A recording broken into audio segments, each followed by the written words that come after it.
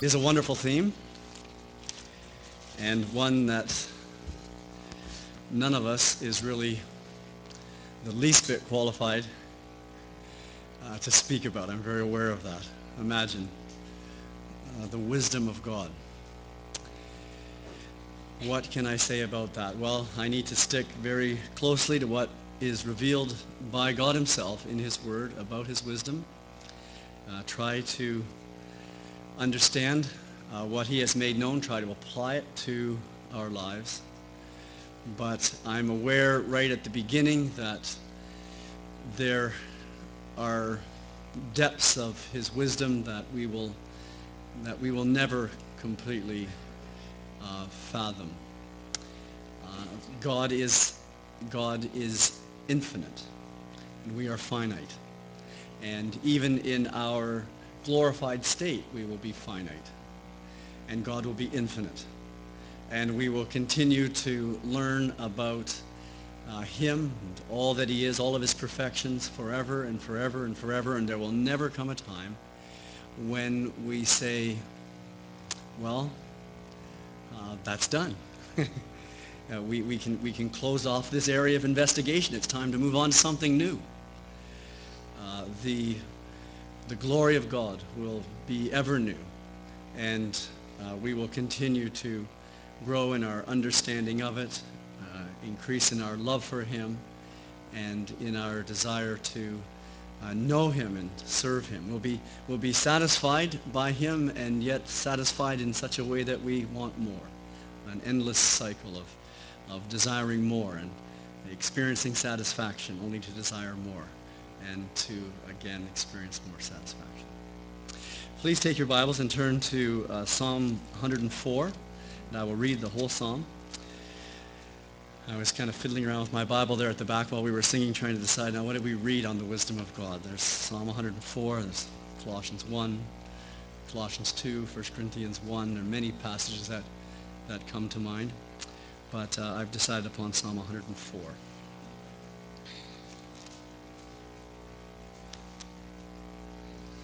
Praise the Lord, my soul. Lord my God, you are very great. You are clothed with splendor and majesty. The Lord wraps himself in light as with a garment. He stretches out the heavens like a tent and lays the beams of his upper chambers on their waters. He makes the clouds his chariot. He rides on the wings of the wind. He makes winds his messenger, flames of fire his servants. He set the earth on its foundations. It can never be moved. You covered it with the watery depths as with a garment. The waters stood above the mountains, but at your rebuke the waters fled. At the sound of your thunder they took flight. They flowed over the mountains. They went down into the valleys to the place you assigned for them. You set a boundary they cannot cross. Never again will they cover the earth. He makes springs pour water into the ravines. It flows between the mountains. They give water to all the beasts of the field. The wild donkeys quench their thirst. The birds of the sky nest by the waters. They sing among the branches. He waters the mountains from his upper chambers. The land is satisfied by the fruit of his work. He makes grass grow for the cattle and plants for people to cultivate, bringing forth food from the earth, wine that gladdens human hearts, oil that makes their faces shine, and bread that sustains their hearts. The trees of the Lord are well watered, the cedars of Lebanon that he planted. There the birds make their nests. The stork has its home in the junipers. The wild mountains the high mountains belong to the wild goats. The crags are a refuge for the thyrex. He made the moon to mark the seasons. The sun knows when to go down. You bring darkness, it becomes night, and all the beasts of the forest prowl. The lions roar for their prey. They seek their food from God. The sun rises, and they steal away. And they return and lie down in their dens. Then people go out to their work, to their labor until evening. How many are your works, Lord? In wisdom you made them all. The earth is full of your creatures. There is the sea, vast and spacious, teeming with creatures beyond number, living things both large and small. There the ships go to and fro. And Leviathan, which you formed to frolic there.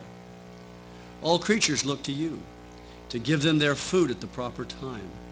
When you give it to them, they gather it up. When you open your hand, they are satisfied with good things.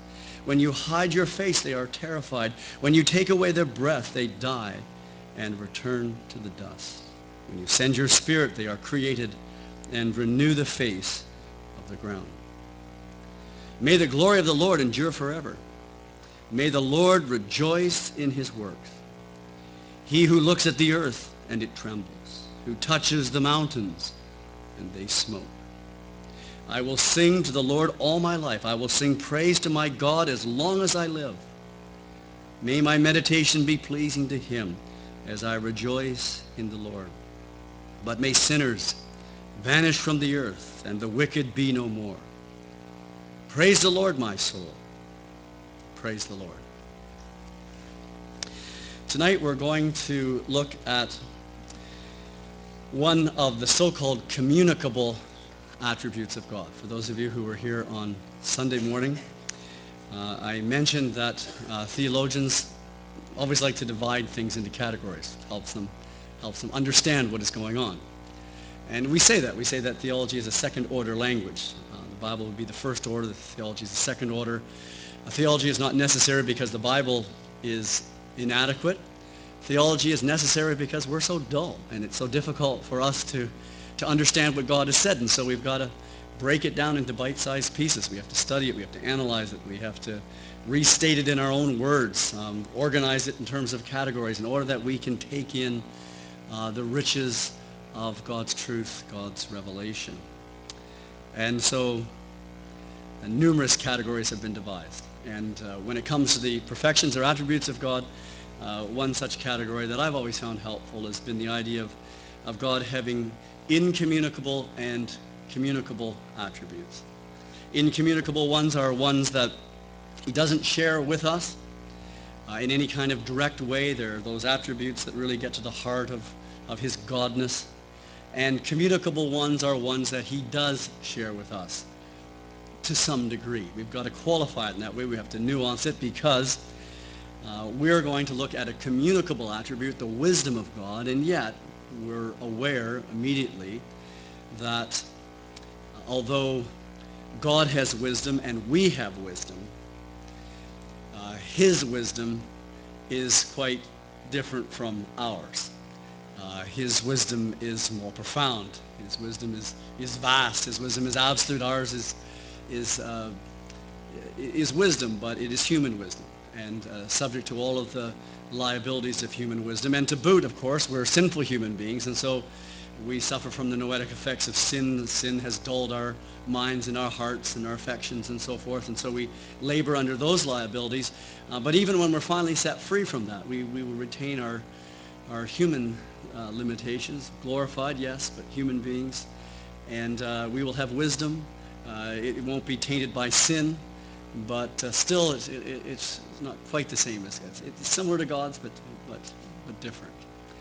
But still, we call wisdom one of the communicable attributes because he has it, and to some degree he shares it with us. In fact, we're going to see at the very end that if we lack wisdom, we're told to ask of God. We're told to go to God and to ask him to give us out of his abundance what we need to make sense of our lives and to move forward by his grace.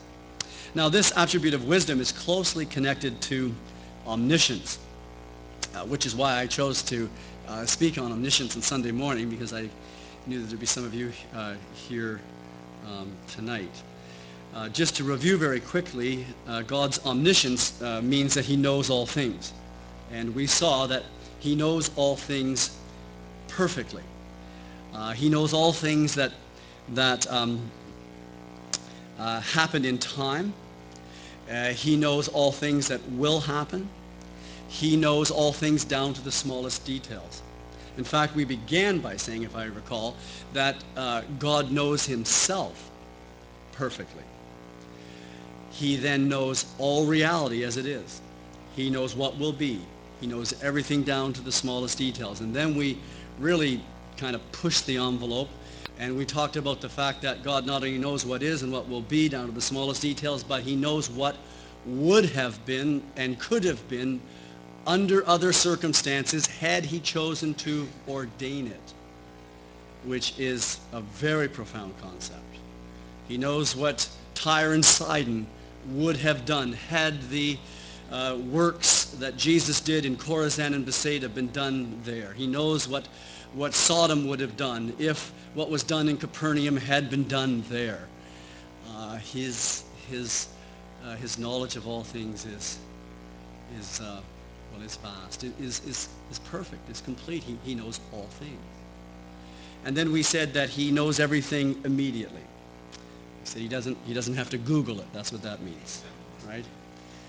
God has access to all information. It's there. It's all, he knows everything about the universe and how all the facts in the universe are interrelated, and all of that stuff is just immediately known to him. And he knows it forever.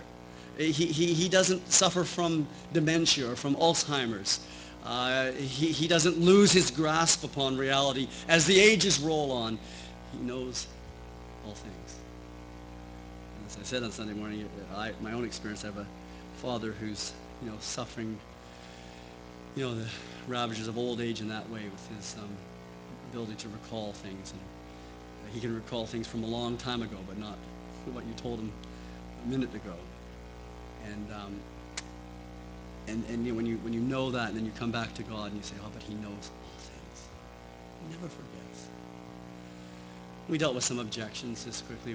We said, well, he doesn't remember our sins, but that's not as though he has had shock treatment and he can't remember them. It's because those are covered in the blood of Christ. And he knows about them, but they're no longer a barrier in our relationship with him. So he forgets them in that sense.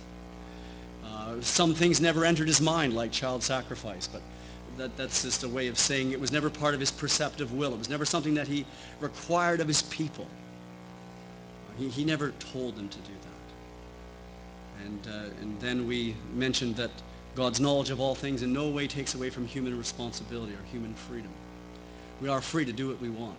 Of course, that's our big problem, isn't it? Free to do what we want. The trouble is that we want all the wrong things. Our free will damn us unless God comes in and changes our wanter. But you see, he's able to do that.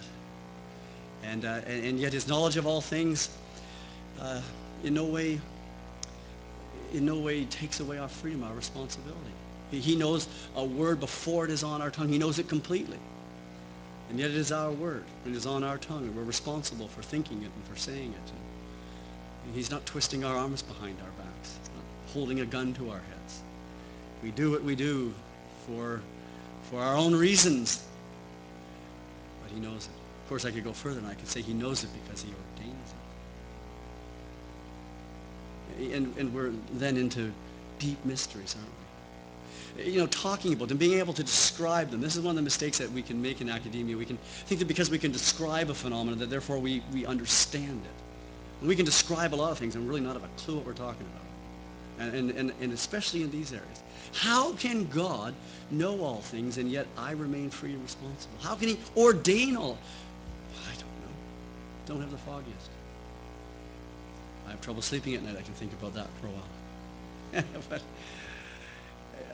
there's just, these are the mysteries, but they're revealed to us in God's word. Now,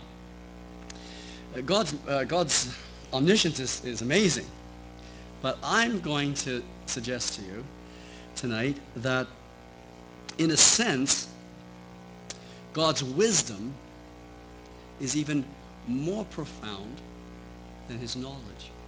God's wisdom is more profound than his knowledge because God's wisdom has to do with his governance of the world in general and the direction of our lives in particular.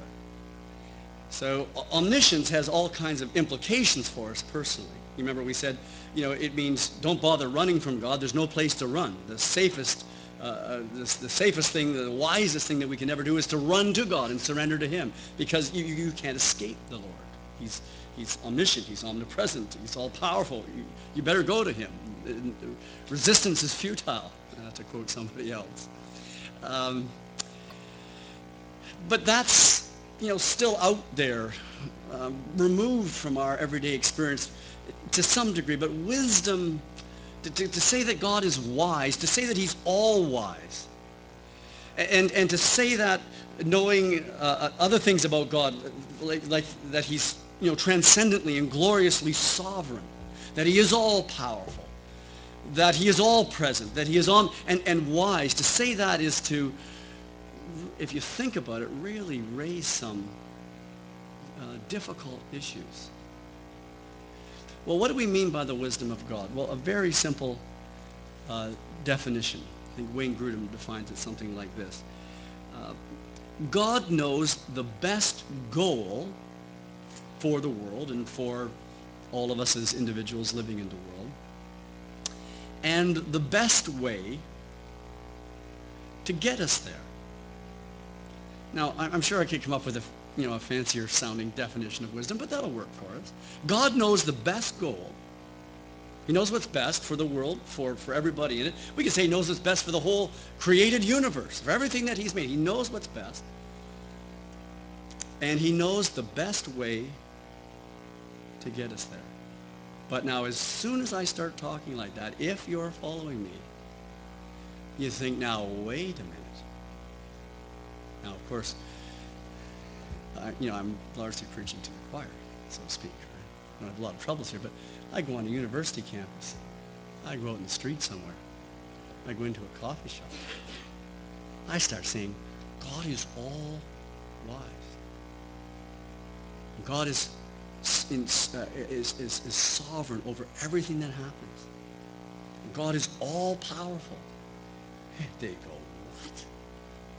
How can you say that? Are you living in the same world? Have you taken a good look around? Or do you know anything about my life? When you're in a counseling situation, or you're visiting someone in prison, or you're there in a hospital. Do you know anything about my life? How in the world can you talk to me about an all-wise God who's sovereign and who's all-knowing and who's all-powerful to boot? How can you do that? Well, before we get ahead of ourselves, let's fill in some biblical data. The Bible asserts the wisdom of God in a general way. It is mentioned twice by Job, for instance, in Job 9, verse 4, and in Job 12, verses 13 and 14. In Job 9, verse 4, Job says his wisdom, God's wisdom, is profound. His power is vast. Who has resisted him and come out unscathed? The proper answer is nobody. A little later, chapter 12, verses 13 and 14. To God belong wisdom and power, counsel and understanding are his. What he tears down cannot be rebuilt. Those he imprisons cannot be released. In the New Testament, the Apostle Paul in Romans 16, verse 27 says, to the only wise God be glory forever through Jesus Christ. Amen. So we have these assertions, and these are just three of God's wisdom from Job and then from Romans chapter 16. Beyond these general assertions, the Bible speaks about the wisdom of God being manifest in a number of areas. I'll give you the three areas, and I'll just sort of let you in on a kind of argument I'm having with myself as to in which order to present these. The first one is fairly simple and straightforward. God's wisdom is seen in the creation and in the preservation of the world. That's probably where we'd want to start, just because of the way the biblical story line proceeds. But here's where I'm having a little bit of difficulty. God's wisdom is also seen, well, it's ultimately seen in the Lord Jesus Christ, right? In the person of Christ, in the work of Christ. But God's wisdom is seen in the way he directs the lives of his people, in the way he governs our lives, in the way he leads us. Now here's my dilemma. Do I structure the message so that I go from creation to, let's say, providence, thinking about the way God guides his people to Christ, his person, his work, and kind of move, to a climax like that. There'd be nothing wrong with doing that. It would, just from a homiletical point of view, lots to be gained. You're going step by step, and you're coming, of course, to the great climax in Jesus Christ. What can be more wonderful than that? But there's something to be said for talking about creation, talking about salvation, and then returning to God's providential working in our lives, because it more closely follows kind of how we experience God's wisdom personally. That is, we look around once we become believers, we look around and we see it there in the creation. Of course, it's there for everybody to see, but men suppress the truth in unrighteousness and refuse to believe what God has made known about himself, according to Paul in the last part of Romans 1. Of course, there's nothing greater than seeing God's wisdom in Jesus Christ. But that's kind of what we experience next. And there's this third element, though, that really comes as the next step, or the third step. This God's governing of the lives of his people. That's how we frequently experience it. So that's, I think, what I'm going to do. My notes are written the other way around, but as I was thinking about it, I thought, no, I don't like that. I'm going to switch this around. Because we've heard a lot about Christ, and of course you can never talk enough about the Lord Jesus Christ. But I want to say something about him as the ultimate expression of God's wisdom. But then I do want to bring this down to the practical level. I want to say, okay, but my life, your lives, God is wise. Well, that's sometimes hard for me to understand. It's hard for me to acknowledge. I might even feel a little rebellion rising up within me. So you're the one that's responsible for this, are you? You're to blame. This is your plan. This is your world. This is your wisdom. No, I'm not trying to be unspiritual. It seems to me that Christians are often super spiritual and suppress in an unhealthy way some of these things they feel. And I don't think we should, because I think we have a model like in the book of Psalms, where we have the psalmist being brutally honest before God. Why not be brutally honest before God? Because he knows all things anyway. And I think we might need less therapy and less prescription drugs and a whole lot of other things if we just be honest with God. Say, I've got some problems with how things are going. And we don't want to leave it there, but I don't think it's wrong for us to acknowledge that. I mean, there are things that happen in our lives that are hard for us to swallow. And it doesn't necessarily do us any good just to put a silly smile on our face and say, God loves me and has a wonderful plan for my life. But underneath my smile, I'm really annoyed. Much better to say, okay, let's face this head on. Let's be honest. Let's be authentic. Now, that's what the world needs to see to some degree. They need to see some honesty. They don't need our silly smiles and our, everything's wonderful. As if we're on a Valium-induced spiritual high.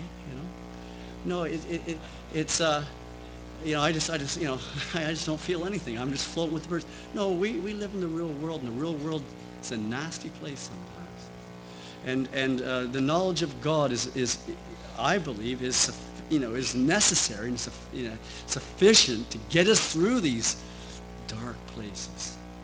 So let's get to it. All right, very quickly. In the Bible, God's wisdom is seen in the creation and preservation of the world. Well, I read Psalm 104. That's basically what it's all about. It's an exposition of that, isn't it? Even though the world has been marred by sin, and if you're discerning, you can see that everywhere. In the sky, on the sea, in the land, in our towns and cities and provinces, states, country, in the world. There are still many evidences of God's wisdom. We think of the rotation of the earth, the water cycle, the seasons, the uniqueness of the animal world, the birds, even the bugs, the insects. It's one reason why it's good for you once in a while to watch the National Geographic Channel. I'm assuming you've got that down here or something like that. Even though you've got to endure their evolutionary musings about time. I'm sometimes astounded at the numbers they throw out without even blushing. How sure they all sound, and how all the numbers differ depending on what show you're listening to and what expert it is. But they're just off by a couple of billion years, so what does it matter? But if you can kind of laugh at it, we've sort of taught our kids, well, there they go again. There they go again. They're evading responsibility and accountability. They know that if there's a God, they've got to stand before him one day, and why they prefer the impersonal to the personal. So, well, we understand. We'll pray for them. But now, once we've got that out of the way, it is amazing what is out there in the natural realm.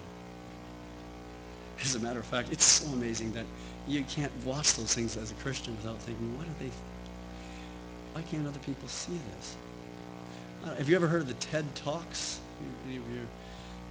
It stands for Technology, Entertainment, I think, Design. It's kind of a nerdy podcast that I listen to. Nerdy in the sense that it's people like from Google and Apple and all sorts of kind of think tanks. They have these talks in various places around the world, and they'll bring experts together, and the talks are usually between 10 and 20 minutes, so they're not that long. And if you Google it, you can find it on the web quite easily, on a whole array of topics. It's interesting. I just like to listen to them because they talk about all sorts of things that I wouldn't necessarily have access to if I wasn't listening. Very secular. Rick Warren spoke there and did a wonderful job, I thought, because it's a very hostile audience for a Christian and someone like Rick Warren. And I must say he stuck to his guns. He told them the truth, and I thought, well, good for you. That wouldn't have been easy. But so it's not a place given to spiritual thoughts of any kind. But they had a fellow on there a few months back who has pioneered the photography of a baby developing in a womb. In fact, the advancements in the technology are so incredible that you can, almost from the point of fertilization, you can watch the cell division and all the kinds of things that are going on. And this guy played a little clip for them of a time-lapse clip, just trying to give them some sense of the wonder of this. And he says at the beginning, now I don't know where he comes from personally, but he says at the beginning something I've never heard anybody else say in one of these TED Talks. He says, I don't know where you're all coming from, and something to the fact I don't want to necessarily get all religious on you, but he says it's awfully hard to watch what I'm going to show you without a sense of the divine.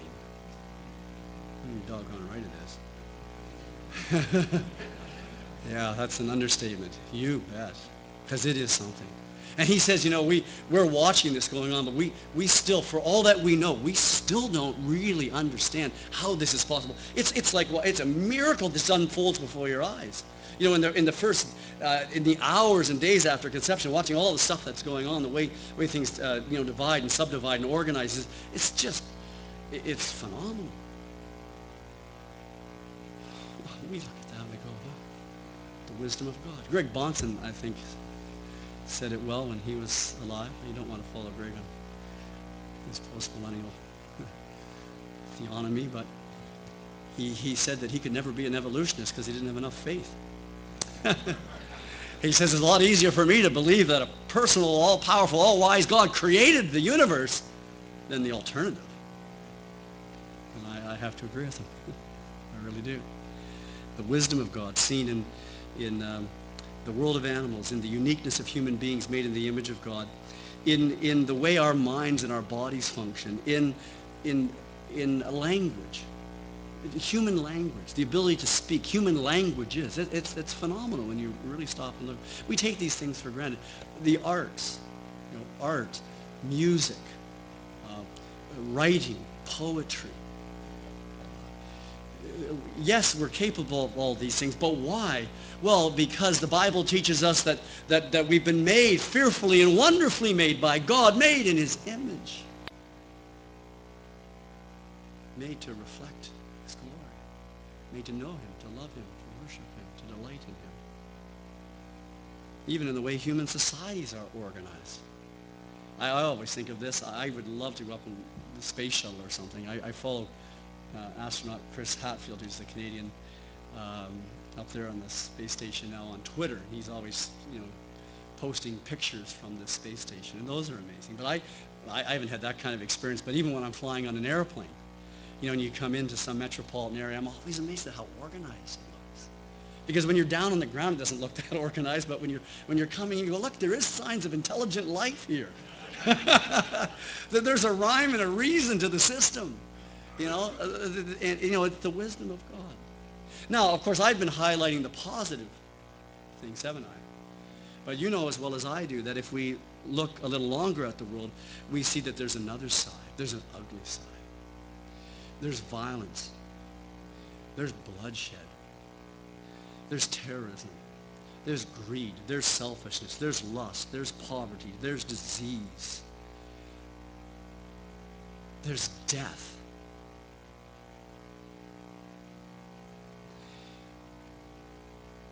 What about the wisdom of God in these circumstances?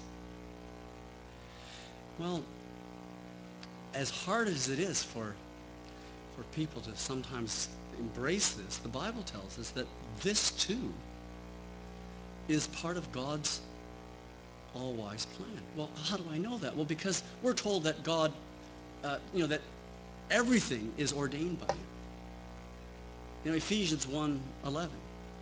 He ordains all things after the counsel of his will. Well, who's the he that's doing the ordaining? Well, it's God. Well, what kind of God is he? Well, he's an all-wise God. He doesn't ignore his wisdom when he's ordaining all things. His wisdom is integral to who he is. So these things are ordained in wisdom. So then we've got this uncomfortable kind of conclusion that's almost forced upon us. Well, so all of this is an expression of God's wisdom? Well, yes, the Bible says that. The Bible, I think, indicates that the very origin of evil, in the rebellion of a portion of the angelic realm, and in the rebellion of Adam and of Eve, was under his control. And although I don't believe that God was directly involved, because I think the Bible forbids us to go there. God is never directly responsible for evil. God stands behind good and evil asymmetrically, directly behind good, indirectly behind evil. It was Satan who in the beginning rebelled. Why did he rebel? I don't know. He rebelled. I think if you ask the question why, one of the best things I've seen on that is Grudem's kind of statement that you really can't answer the question, and that shouldn't surprise us because in a sense sin is irrational. Like, what was he thinking? How do you as a creator a creature rebel against an infinite creator? How are you going to get away with that? No, it doesn't seem that those two misguided souls that were involved in that Boston Marathon bombing had much of a plan after the bombing. No, unless their plan was just to go out in a blaze of glory. And you kind of look at that and go, what were they thinking about? Think you can just do something like that and you're going to blend into the crowd, really? But, you go back to the murderer from the beginning. What was he thinking about? I don't know. But he sinned. Did God know about the sin? Yeah. Did God ordain the sin? Yeah, the Bible says, yeah, he ordains all things. Who is this God who ordained that sin? Well, he's an all-wise God. So that means that his wisdom is displayed even in allowing that creature to rebel. And then the same thing basically extends to Adam and Eve. God made them upright. It's very good. They weren't biased towards evil. They were biased towards righteousness. They were put in the Garden of Eden, not to earn salvation by works, but I think basically to live by grace through, live by grace and express that in faith. That's what they were put there. That God put them there, gave them everything to enjoy, said, this is what I want you to do. Do this, and stay away from that tree. And had they done what God had told them to do, they would have been, I think, confirmed in righteousness. There seems to be some kind of probation that's going on there. Some kind of, learning obedience, a kind of perfection that involves testing, a maturity that was required. But they failed the test. Eve listens to the serpent. He encourages her to be a big girl and to make up her own mind. He doesn't think God telling her what to do. Hey, you're a big girl, Eve, God's trying to keep something from you. Don't let God do that. I mean, take a look at this fruit. It's good to eat, You set yourself free. Evaluate what I'm saying versus what God's saying, and, may the best kind of man win. Disaster. She gives some to her husband, and he seemingly knowingly eats. And because he's the federal head, because he's the representative of the race, he plunges the race into death, sin and death. Has God ordained it? Yes. Is he wise? Yes. Is this part of his all-wise plan? Yes. We are dealing with profound mysteries, though, so we say these things carefully. But I think we must say them. Yes, in the Bible, God's wisdom is seen in the creation and in the preservation of the world, and even in the allowing of the angelic rebellion, human rebellion, and everything that has flowed out from it. Okay, secondly, in the Bible, God's wisdom is seen preeminently in Christ and in salvation. So I'm going to deal with that second. And of course, this presupposes, what I've just been talking about, the good creation, but then the fall into sin. And, really, a lot could be said about this. I mean, this is where the wisdom of God is supremely seen, isn't it? In the Lord Jesus Christ. And when we're doing our biblical theology and our systematic theology, this is what all we're doing is we're really thinking God's thoughts after him. And in some ways, and don't misunderstand me, it's a simple story. It's a simple story. We've gone astray. We've messed up. We have forfeited any right to a relationship with God. We deserve death. We deserve judgment. But God is gracious to us. God is merciful to us. And God has a way to bring us back into relationship with himself. That's basically the gospel message. And what is that way? It is in his Son, the Lord Jesus Christ. It's simple. And so we talk about the simple gospel. But at another level, it's anything but simple. Who is God? Well, he's superlatively holy. Holy, holy, holy is the Lord Almighty. Who are we? We're unclean, people of unclean lips, who dwell in the midst of others of unclean lips. Oh, that's what we are, to say the very least. How can this God bring us into relationship with himself? Why would he even want to? Well, it's according to his good pleasure and his will. This is for his glory. It glorifies God to save sinners. And it glorifies God to leave other people in their sins and to give them the wicked desires of their hearts. Well, these are very profound truths. But God chose to save. Now, in systematics, there's a kind of old discussion that goes way back to the early days of the Christian church. Was the sending of Jesus into the world one option among many that were available to God? This is a position that was held early on, very, very early on. So God has chosen to save us in Christ. This is what he has done, and so that's the way it's going to be. But God could have done it another way. He's chosen not to. He's chosen to do it this way. But then it wasn't very long before people started to say, no, that the biblical data, there's more said about this than you might first think. It's not that Jesus was just one option among many. And so there's this view called the consequent absolute necessity view, which just merely means God didn't have to save anybody. But when God chose to save, when he set his love upon a people who were undeserving, but he set his love upon them, and he said, I'm going to save them. When he did that, there was only one option open to him, so to speak. There was only one way it could be done, and that was the death of his son. Why is that? Such is the nature of his holiness, and such are the complicating factors that come about as a result of our sin, that there was only one way for God to bring us together, and this was in the God-man, Christ Jesus. What a demonstration of wisdom he is. Oh, yeah, profound demonstration. Glorious demonstration that we'll never get over. The Holy Spirit should overshadow Virgin Mary. An overshadowing that harkens back to the early verses of Genesis chapter 1, verse 2. The Spirit hovers, broods over the waters. Here the Spirit overshadows Mary, so that what is formed in her is unique. Why, what is formed in her is the God-man, the second person of the Trinity, taking to himself a human body, human mind, human soul, all of our humanity, taking it to himself forever. Why? Because this is what is necessary. This is the only way that the breach of sin can be resolved. Now, there was no provision made for the angelic realm. They are held in chains of darkness for the day of judgment. And probably, I don't know how many of them would have fallen if it weren't for the fact that the Bible speaks about elect angels. And so you have an indication that even in that realm, the election of God is active, that God says, I will allow so many to fall, but no more, I will keep the rest.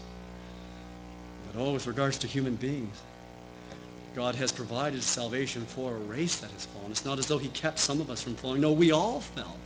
But God has found a way, and I don't mean by found that he had to search this out and do some calculations and figure out how he might do it. But God had a way. He knew what he would do. You see, I think he knew what he would do all along, because he's all-knowing, he's all-wise, he knows himself through and through. He knows all the demands of his holiness and his justice. He knows all the implications of human sin and rebellion. He knew what he would have to do, and what was that? He would come to rescue us in the person of his Son. That's the mystery of it all, the glory of it all. He should, though rich, for our sakes become poor, that through his poverty we might become rich. And the Bible speaks about God's wisdom. It speaks about salvation being something that, God's wisdom in Christ, it speaks about salvation being something that confounded the angels, 1 Peter chapter 1 verse 12. The angels look into these things. What's going on? What is God doing? What is God doing? God's salvation, I think, the wisdom of God in salvation is spoken about by the Apostle Paul in a passage like 1 Corinthians chapter 1 verses 24 and 25, where he speaks about Christ being the power of God and the wisdom of God. And then he says the foolishness of God is wiser than man's wisdom, and the weakness of God is stronger than man's strength. And then Paul tells us that God is so wise that even mankind's refusal to see his wisdom in Christ is part of his all-wise plan to make foolish the wisdom of the world in order that no one may boast. I don't know if you follow that, but that's just Ephesians, chapter 3, isn't it? Think about that. So God's so wise, but it doesn't appear like that to human beings. They think this is bizarre. To the Jews, a stumbling block. To the Greeks, foolishness. Even to people today. I heard recently a person say, I don't need a man to die for me. That's ridiculous. That's offensive to me.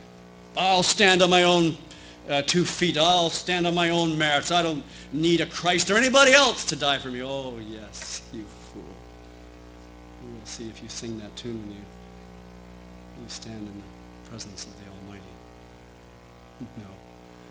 Not a word will escape from your lips.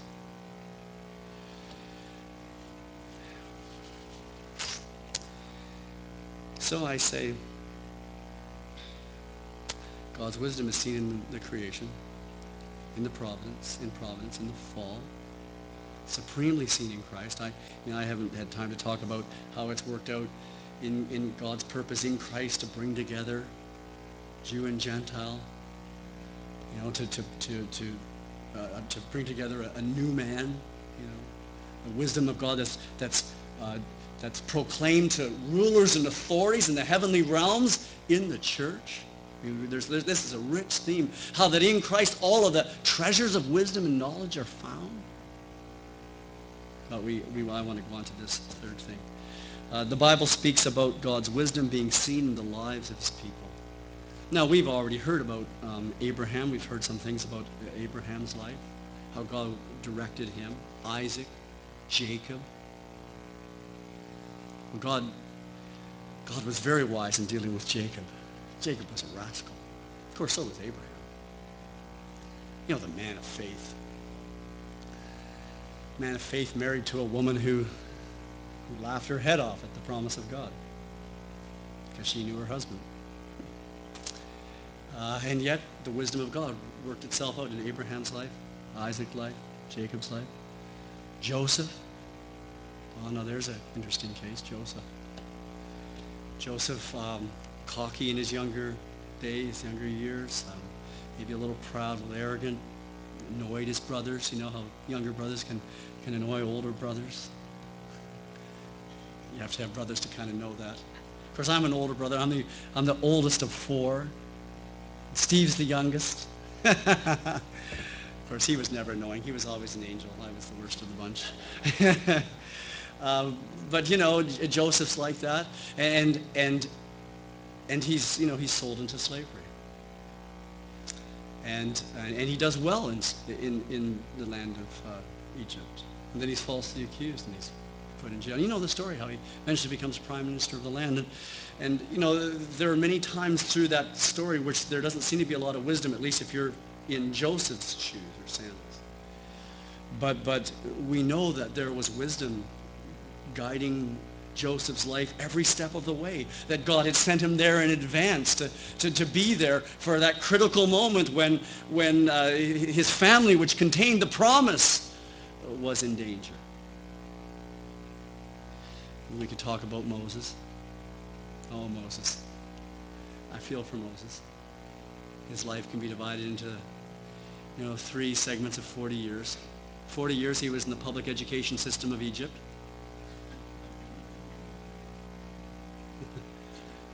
Just mentioning that. Like Daniel, Shadrach, Meshach, and Abednego. 40 years he was in seminary. He was looking after sheep on the backside of the desert. That's excellent preparation for pastoral ministry, you realize. Dealing with his wife, his family, his father-in-law, and everything.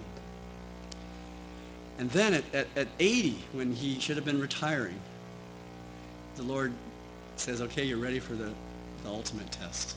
You're going to take these people and you're going to lead them to the promised land. Right? But there's wisdom in all of that. There's wisdom in God's preparation of Moses. And there was wisdom that guided Moses all the way through that trying experience. And it had its ups and downs, to say the least. And we could talk about we could talk about Joshua. We could talk about the children of Israel. I'm kind of doing a series in the churches I go around preaching on weekends on David. People often think, well, David had that problem with Bathsheba, but other than that, he was a pretty good king. Take a good look at the biblical passages. David had lots of problems. This is one of the things that's kind of interesting, is that when you read the Psalms and you see the amazing insight of someone like David into the plan of God, and we've been looking at this week, you have to appreciate the fact that there's the involvement of the Holy Spirit, because when you look at the narrative and then you look at the theological works that he produces, sometimes you think, is this the same guy? Is this the guy that goes around lying about what he's doing? Is this the guy that has to feign insanity so that saliva runs down his beard? Is this the fellow who says, strap on your swords to his men and comes after Nabal? He says, he's going to destroy every male in his household because he's snubbed David.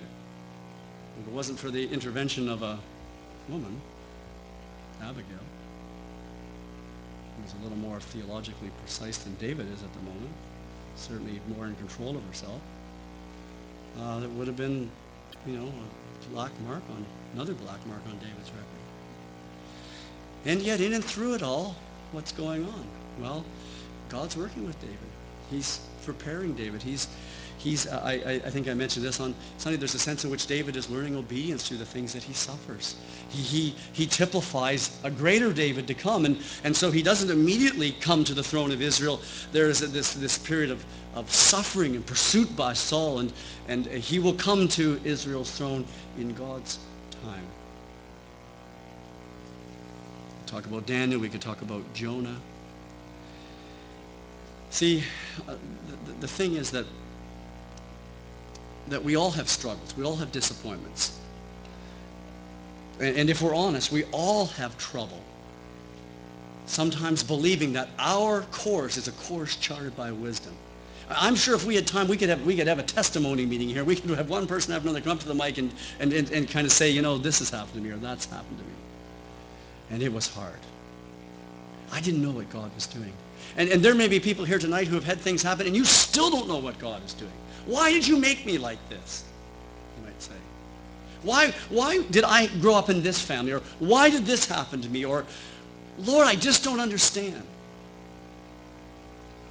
And the Bible comes to us and says, listen, God is in control of all things and he is wise. He is all wise.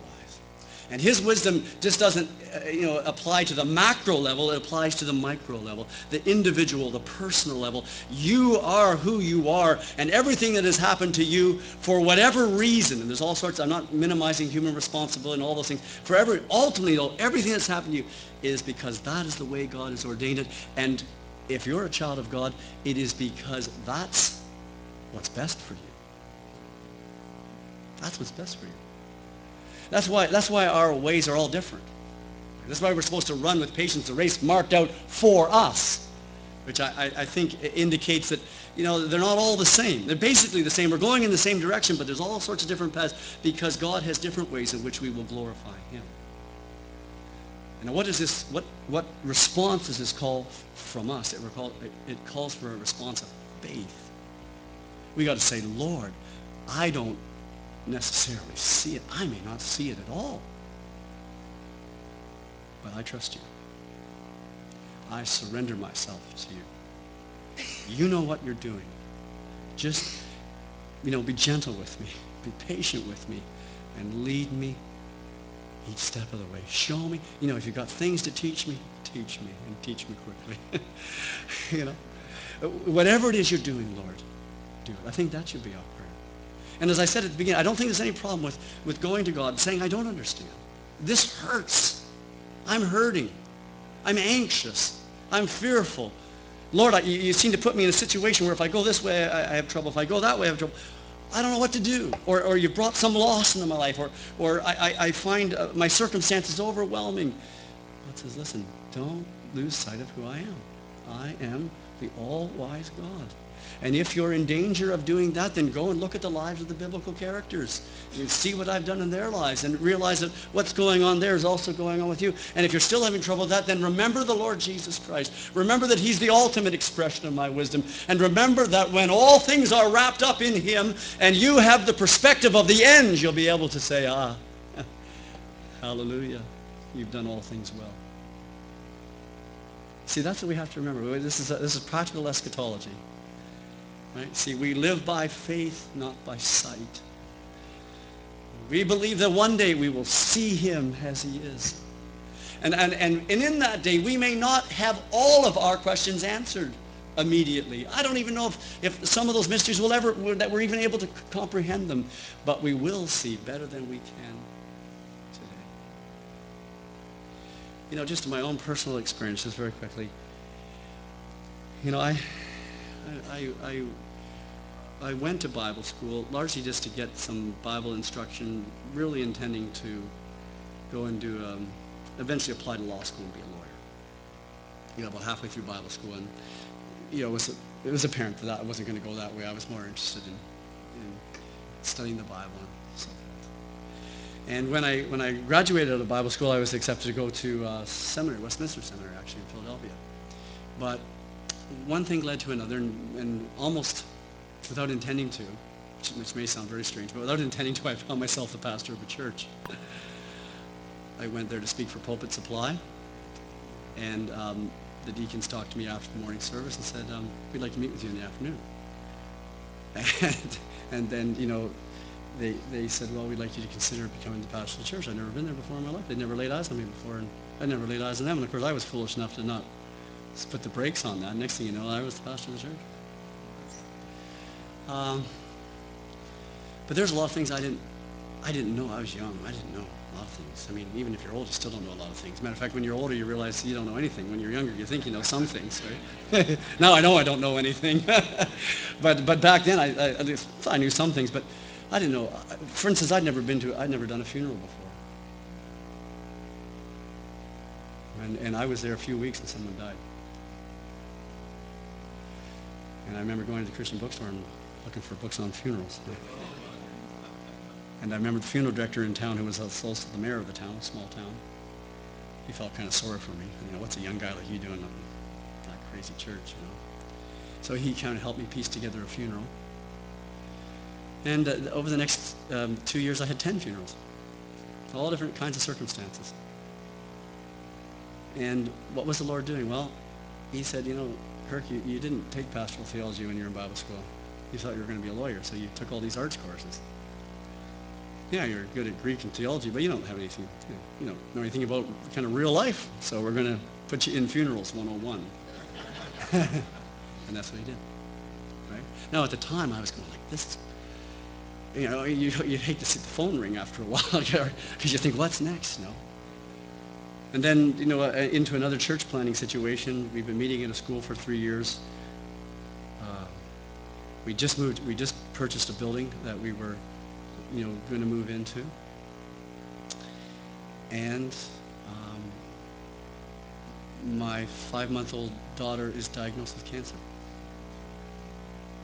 Neuroblastoma, stage 4. And, the family spends the next almost year in the hospital, going back from the hospital, getting chemotherapy, and eventually surgery, radiation.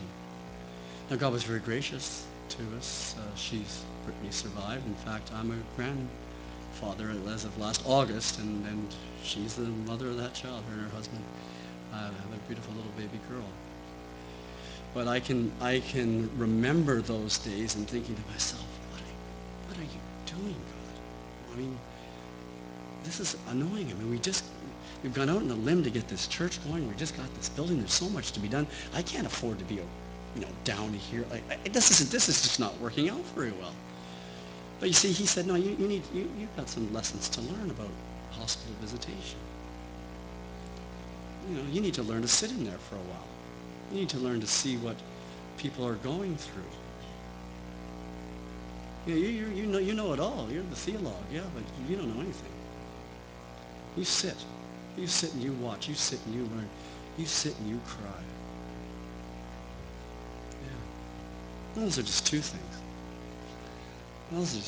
Now I'm at TBS. I never really planned to be at TBS. I didn't plan to be the principal of the thing.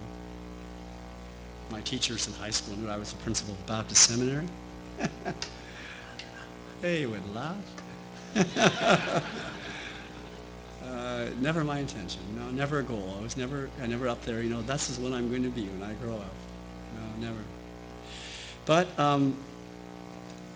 the Lord takes you through these twists and turns, and that's just my stuff at a certain very superficial level. And I know you've got lots of things too.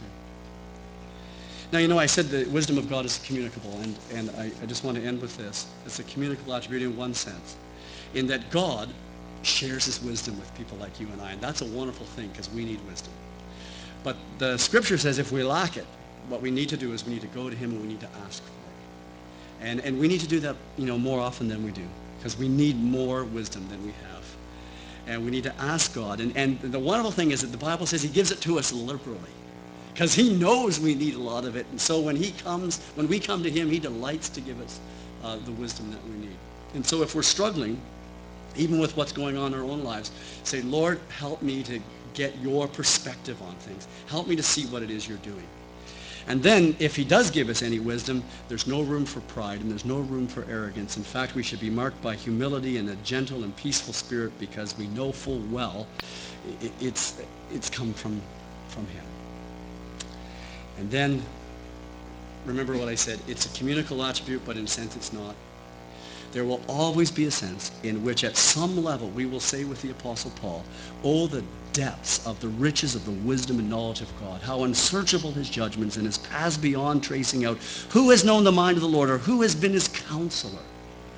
And so, we will always, to the end of our days, and even in the new heavens and new earth, our relationship with God will be one of faith to a certain extent. I know there'll be the fulfillment of our dreams then, but even there, we walk with God, we trust in God, we delight in God, we embrace all that he is to us. And so all I'm saying is that whatever you're struggling with tonight, wherever you are, just remember the Bible says that God is all wise. And you need to believe that. You need to hold on to that, and you need to move forward in trust. The last word goes to the book of Proverbs. Trust in the Lord with all your heart. Lean not on your own understanding. In all your ways submit to him, and he will make your paths straight. Okay, I was asked to leave it there, and if there are any questions, we can entertain those for a few minutes anyway. I haven't written this to you. Okay, the question was, I had mentioned, I think in the session this afternoon, that I'd got an email from a student who's involved in doing field work in a church, and there's a lady in the congregation who has a gay son who's going to be married, and she wanted to know, she's trying to sort out whether or not you go to the whether she should attend, even though she obviously disapproves of the whole thing.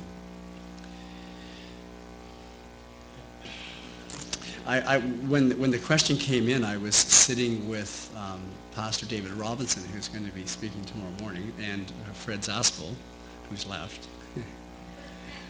and so I can tell you, I'll give you sort of what the different men said. I don't think Fred would mind, nor David.